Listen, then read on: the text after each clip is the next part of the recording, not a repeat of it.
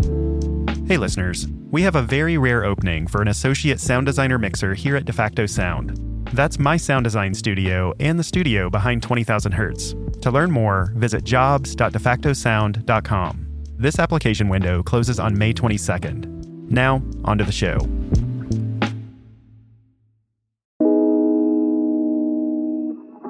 You're listening to 20,000 Hertz. We just reached 150 episodes, and I still can't believe we've made it this far.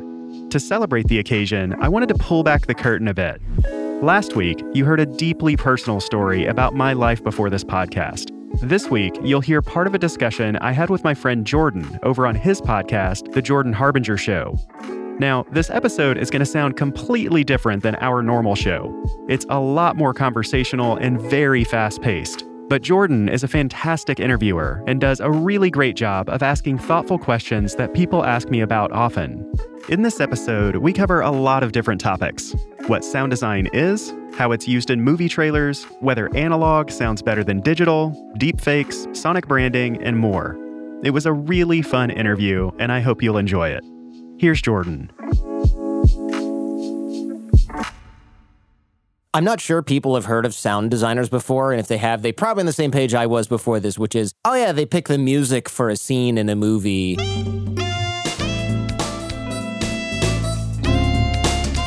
And that's about it. Or maybe they add like a punching sound if the punch isn't loud enough in the stunt scene. But obviously, there's a lot more to it, and you're kind of part of this big magic trick. The audience isn't thinking about what they hear, but what they see. And if it were a drawing, you'd be shading it, right? With a pencil. You're spot on, because I think a lot about sound design as a sleight of ear, because we're essentially putting up a smokescreen for what it actually sounds like. And so what a sound designer actually does is just tons of layers of stuff. I do a lot of trailers with big bois and bouges and things that just get you totally hyped. But there's just like a million sound effects categories and layers to every single piece of video or film or television or ad that we do. So when you look at two guys in a trailer, they're like, all right, the trailer is they're climbing a mountain and it's really isolated and it's really snowy. Are you thinking in your head, we're going to make that whistling sound that snow hitting snow on the top of a mountain makes? Yes, because wind doesn't sound good at all. Wind, if we just take like a sample of wind, it sounds like white noise. So even you saying like top of a cold mountain, I'm like, that is like a fake wind. So every time it's cold, I'm like, don't give me like the white noise wind. I need the whistly, like performed wind that's like... And we kind of perceive it that way as humans, but when you put a microphone somewhere, sometimes the microphone does not capture what your brain has interpreted. It just sounds like, and there's really like no character or coldness to it. We can choose and craft these sounds and mold them to have a character of their own. And so even like with every environment that we do or Foley or something, it's all performative. We're thinking a lot about what's being said. Should it be dissonant wind? Is something dissonant happening on screen? So we'll even like affect choices based off of the content of what we're trying to make the viewer feel like. One thing I was thinking of was, I think it was Free Solo, or maybe it was another movie that I saw where somebody was climbing and there's a scene where it might have even been like Mission Impossible with those fake rock climbing scenes with Tom Cruise. But there's one, he's hanging with one hand and I noticed the wind got higher pitched.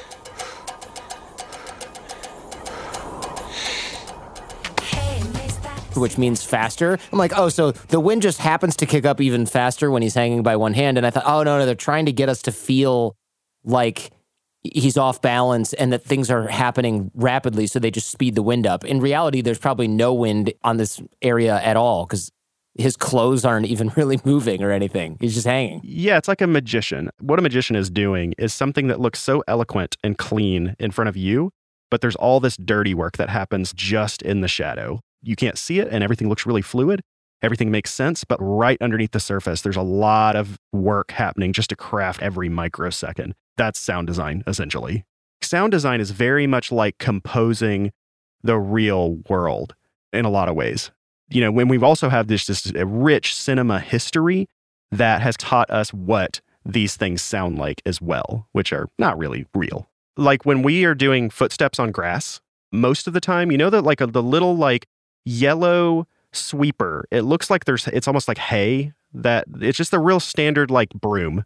Most of the time when we're just putting in footsteps that are on foliage or grass or whatever, we're just crunching that as we're watching the screen. Just because it sounds so much more distinct. And a lot of times, actually with dirt, a lot of Foley studios will just have like a little dirt pit where I've seen them manipulate just little tiny bits of dirt with their fingers because it sounds more crisp and clear. And also, dirt is dirty. So like you don't want to just start stomping around in a room and kicking up dust. For people who don't know what Foley is, this is, well, how do you even explain this? I've seen it in studios. I'll rent a studio and I'll go, why do you have gravel in a small kitty litter sandbox looking thing? And they'll go, oh, we do Foley here too. And it's just making a sound that is supposed to be like footsteps hitting the ground, like you just mentioned with dirt, except you have to do it into a really high quality microphone. And like you said, you don't want to just start making a huge mess in a room with a $30,000 soundboard. You have to have it sort of localized. So Foley is essentially the sound elements that a human in the piece is touching, whether it's with their hands, it could be their clothing, and it could be their feet, generally. Now, Foley will kind of veer into more unique sounds and stuff because they have giant rooms of junk. But for the most part, the core aspect of Foley is done by humans in front of a screen in real time, because what they're trying to do is all of those intangible moments they're trying to perform for the actor. It's like an extension of what the actor is doing. So if you have bad Foley, it can actually take away from the performance of the actor. I think that the confusion with Foley is like, why don't you just go to a library, find footsteps, and then kind of sync them in there? Foley's job is to be a very performative art, because if you just put in stock footsteps, even the way we walk can vary greatly. Like if you're mad at your partner or something, you want to stomp away. That's a different performance of a stomp than, I don't know, someone just, you haven't seen in a long time arrives at your front door. So, we talked a little about like environments, but there are these kind of funny sounds that they're kind of funny to me because they're so overtly trying to like affect you. I'm thinking things like in a trailer where you hear like a bwah, are we ever going to get there? Right. Maybe. And then some like line that's like a little piece of what's going to happen in the movie, followed by like a whole reimagined 80s track in a new way that's kind of spooky. It's like the building blocks of a trailer. And so like hits and shimmers and shings and those things are used just so liberally in advertising, just to like reach into your like primal brain and try to pull on that fear response. As you describe that, I'm like, okay, characters standing on a open plain, dystopian skyline in the distance. Flash to like split second of an action scene where an alien is like reaching out towards them later on in the movie. Right. Yeah, exactly. And there's drum beats and that loud like foghorn that's not quite a foghorn thing. It just sounds like the bwah. Yeah. Yeah. And it is funny because it's almost predictably cliche, and yet if you find a trailer that doesn't have that, y'all didn't do your job, right? In this decade, anyway. Yeah, exactly. Yeah. Until we get sick of that, because everyone uses it, and then you have to find something else. But there's a good reason for it. And this is what's so fascinating just about sound design to me, is like a lot of this stuff may seem like, oh, that's a scary sound, let's put it in. But a lot of this stuff is very much psychological. It's playing off of our primal urges and feelings. We're living in like the future right now. This is, our ancestors would see this, like we're living legit in the future. Now, even a couple generations ago, the lifestyle for all of human history before that was a lot different. Hunter, gatherer, basic needs, things like that. So like when we put in these hits, our brains are still living in 1,000 years ago. We're getting there, but like there's so many things in the way that we do things that just our brains aren't prepared for. Anxiety situations, public speaking, things like that.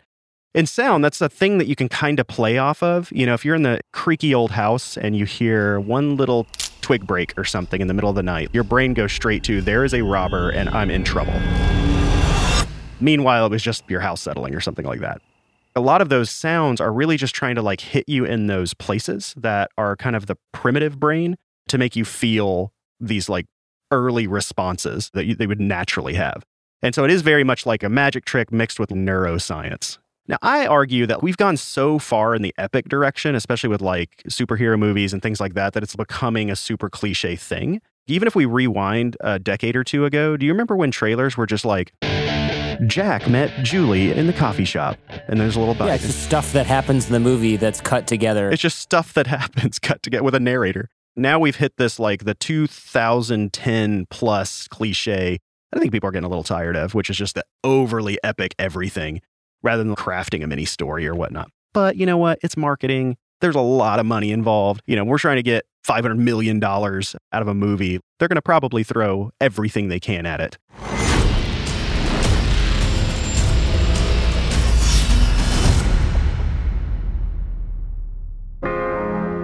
Coming up, I give my take on some of the biggest Sonic questions out there. Questions like, is analog really better than digital? What makes a great Sonic logo? How do noise-canceling headphones actually work? And how will society deal with the rise of audio deepfakes? That's all coming up after the break. By the time I need to hire someone at my sound design studio, DeFacto Sound, I'm already slammed. That's why Indeed is super useful. Indeed is your matching and hiring platform. With over 350 million global monthly visitors, Indeed takes all of the labor-intensive parts of searching and matching for candidates and does them for you. Indeed's smart matching engine will read through dozens of applications and cross-reference them against each other. Indeed will also send out messages to all the candidates that didn't make it with just one click. It's not just about saving time, it's also about quality. According to their own data, 93% of employers say that Indeed delivers the highest quality matches compared to other job sites. And we've got a great deal for you. Right now, our listeners can get a $75 sponsored job credit at Indeed.com/Hertz. That's Indeed.com/HERTZ. Terms and conditions apply. Need to hire? You need Indeed. Congratulations to Matthew Callahan for getting last episode's mystery sound right.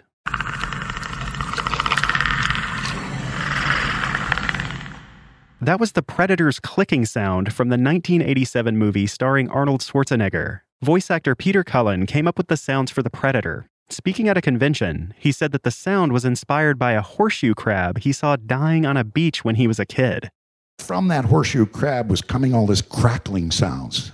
Bubbles coming out that were bursting, you know.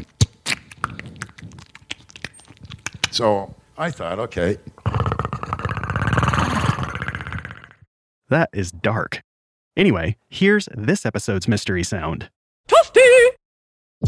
If you know what that sound is, submit your guess at the web address mystery.20k.org. Anyone who guesses it right will be entered to win a super soft 20,000 Hertz t-shirt.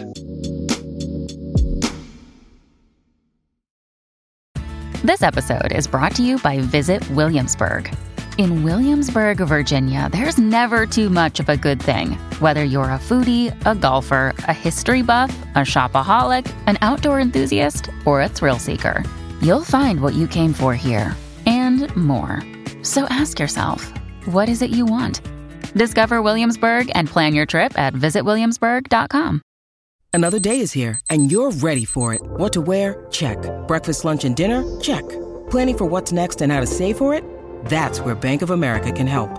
For your financial to-dos, Bank of America has experts ready to help get you closer to your goals. Get started at one of our local financial centers or 24/7 in our mobile banking app. Find a location near you at bankofamerica.com/talktous. What would you like the power to do? Mobile banking requires downloading the app and is only available for select devices. Message and data rates may apply. Bank of America N.A., member FDIC. We just reached our 150th episode. To mark the occasion, I sat down with my friend Jordan Harbinger to talk about sound design, movie trailers, this podcast, and more. Jordan also asked me about some of the most important questions in sound today, including the never-ending debate over analog versus digital. When people say analog sounds better than digital, is that kind of the case? I am not really in the camp that analog sounds better than digital, but what I will concede is that the way that we approached music in the analog era was much more active than how we approach music in the digital era. And what I mean by that is like, whether you had a cassette tape or a record, you had to like dig through bins to find something that you may or may not even be able to listen to. You look at the artwork, you go through it, you pull it out, you go buy it. You're invested in listening to this. You have like skin in the game for this thing. So then when you put this record on, you're like training your body and mind to think about it and engage with it. You only had so many of them. I could only have a few of them. And some of them I didn't even like, but I would listen to it because that's all I had. The thing that we lost in the transition from analog to digital is that approach, because now it's like everything is so disposable. If I don't like something in 2 seconds, I can skip.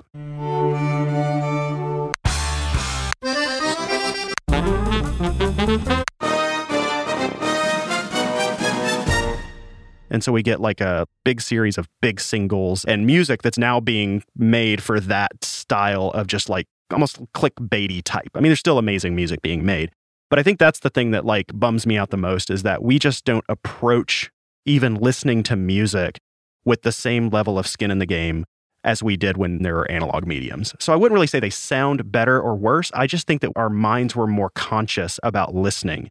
Therefore, that's a big reason why I think analog sounds better, because we're more primed for it. Looking at new devices like noise-canceling headphones, which I really like, they create a bunch of different sounds probably that I can't hear that fight. Well, actually, how do those work?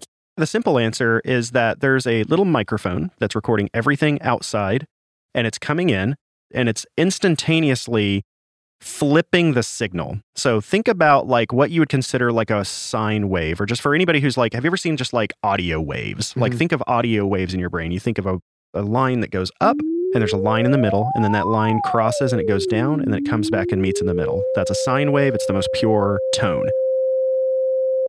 So we're going to think about the sine wave. So what happens is if you're recording that sine wave, what happens in the noise canceling is immediately it's flipping the phase. So that's where it's generating an opposite signal to the signal that's coming in. So therefore, in theory, if you have a waveform going up and the same waveform going down, it cancels out to nothing. So that's, even if you've ever worked in audio or anything like that, if you just simply take a piece of audio, put another piece of audio, flip the phase on it, it will go to silence. But yeah, that's essentially how that works. So if I'm canceling out a really loud sound, does that mean I'm just playing another really loud but opposite sound into my ear? Yeah, there's a lot of debate on that. I've talked to Bose directly about that specific thing. The idea is that you still don't want to be slamming doors around noise-canceling headphones, because what you'll hear is the noise-canceling will fail.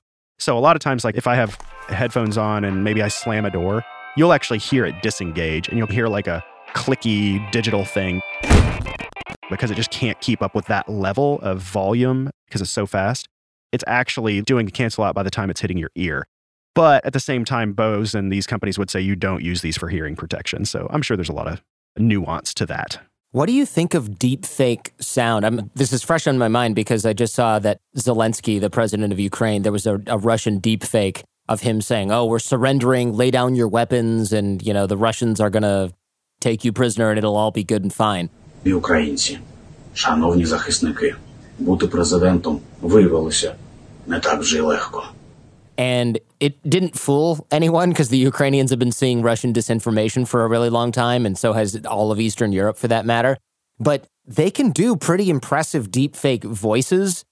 The video's not going to be too much further away in terms of processing power and the ability to do that in the next few years in a convincing way. But these deepfake voices, I haven't seen what Adobe has said they have and shown what they have, because they won't release it to the public, right, for good reason, because it's just going to create all kinds of chaos. I predicted that they were going to make a politician either say something that they would never say that's either racist or a big gaffe or a policy change. I didn't think they would have a president surrender in a war, but it's the most obvious use for this kind of technology. But with vocals, it's really going to be hard to detect. Can we trust our ears now? At this moment, maybe. So I did a show on this, and I tasked the team, and I was like, I want my voice for the first minute and a half to be as convincing as possible, but it's not me. Wait a minute, what's going on here? I was in the middle of saying something. Sorry, but who are you? I'm Dallas Taylor. No, I'm Dallas Taylor. Nope, I think you'll find I am Dallas. And so to do that, we worked with one of the guests, and the guest even was very concerned about telling us exactly how it was done. Like, we never really got an answer of the actual ways it was done. But essentially, he had said, send me 3 hours of your narration, just nothing else. And then I'm going to push it through some supercomputer, and it's going to do a lot of AI stuff and machine learning. And then that's going to make this thing. And the more audio, the better, because there's just all this nuance. And it just takes a long time to make it convincing. So we did that, fooled a lot of people with the intro not being me. And so the experiment was like, can I convince people who've been listening to all of these shows that I am not real? Mm-hmm. And I think it did a good job. The show is called Deepfake Dallas. So like you kind of are tipped off right off the bat. So I think that you can kind of get it. But if you didn't even look at the title, I think it's really convincing. Even when we make episodes now, we put in a deepfake voice of me. We have the words per minute, my cadence, all that stuff to where we can build out this show. Then I can approach it as an outsider and then craft it before I actually come to it. So there's really interesting uses for deepfake like that. I would never use it on the show, but it's just like a tool to put me in the seat of the listener rather than me being the seat of the host, which is a different perspective. But will it get better? Yeah, it's gonna keep getting better. I haven't heard a lot of deepfakes that are super convincing yet. Where the pitfalls is in emotion. And I know that's the next frontier, where when I'm speaking right now, I'm going up, I'm going down. Everything has meaning. I'm communicating meaning in the way that I'm singing. So that's like the difference between what the machine is doing now versus where it's trying to go. And can you get the machine to understand the context and emotion? I think that's going to be the thing that makes that more convincing. And it will be able to pick out in the source audio when someone's happy or the quirks that they do. I mean, I have voice quirks. You have voice quirks that you just know are you. So like the way that we sing our words is complex. And will it get better? Yeah, it will.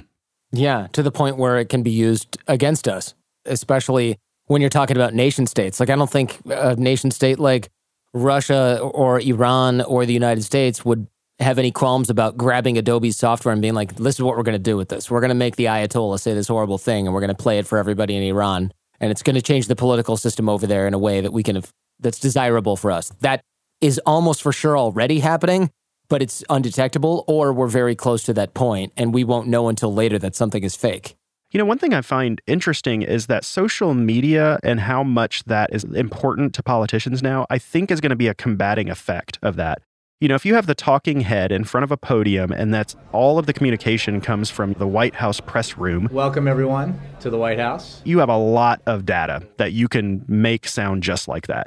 But when you have someone like Zelensky or whatever going out and just showing him doing this and doing that and being in the world and just a terrible microphone on the phone or whatever, that's going to be protection with deepfake, because that's going to be hard when you're trying to not only get the cadence right and all this stuff and edit. That's the other thing we forget about deepfakes. I'm a sound designer. I'm a sound editor. I can not only get a deepfake, but I could adjust it in ways and then edit it to make it exactly the way that I want. I mean, that's what we did in our show. We did a deepfake, but we did like 5 takes of deepfakes and still picked the best ones. So I think that like part of the way to combat that is putting yourself in situations where it's just not as easy to do that. If you're out in the open, if you're social media style, that's going to be detectable. There's a lot of complexities in sound design to not only deepfake the performance, but then also get the environments right. Because I think a lot of experts, even like me, I think I'd be able to pick out most if I really analyzed how it sounds. Sonic branding is interesting, right? The second I give you an example of the Intel Inside sound, right? When you see those commercials, everybody knows what that sound is. The second they hear it, they're looking at the logo in their head. And so this is a brilliant play because you can evoke a branded logo or animation in someone's head with a sound, even if there's no screen anywhere near you. What else is going on with sonic branding? That can't be the only reason they do this. When Netflix leaned into that and made a sonic brand that was there all the time, I felt like that was a moment in history where it really started to explode. Many more companies started going, what's the reasoning for this? You know, we're very visual creatures in general, so like a logo seems to make a lot of sense. Artwork makes a lot of sense. With sound, we just don't think about it a lot, so we don't go, what does it matter what something sounds like? If you walk into like your grandmother's house and you smell that dish that only she makes, or that baking that only she did, that just washes you with nostalgia and good feelings. So when you think of something like, you know, Netflix, which I considered the most iconic sonic branding out there, it's a call to action that says, you're done, put your phone down. you're about to watch something incredible. Your brain unconsciously is thinking about this because, hopefully you're watching stuff that has a consistency of entertaining you. And if you have that positive association, then that sound is essentially training you to go, it's time to stop with all those other things.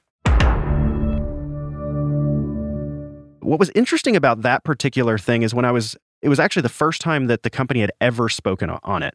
So I was speaking with Todd Yellin, who led the effort at Netflix. They were exploring all these different options. And when they were kind of putting this in front of audiences, there was another option that I found hilarious, is that they wanted to kind of evoke the old Leo the Lion idea, MGM. They wanted this to feel like a big cinematic moment. So they thought a lot about animals being a part of it or having some sort of call and response in there. The thing that I learned out of that logo that just kind of blew my mind is he said there was almost a goat bleat in that sound. And I was like, I don't believe you. And he was like, you can hear it. The PR person played it straight off of their phone. They said, no joke, this is exactly what we were doing. And it sounded exactly like the Netflix logo. It was just like this. Ah.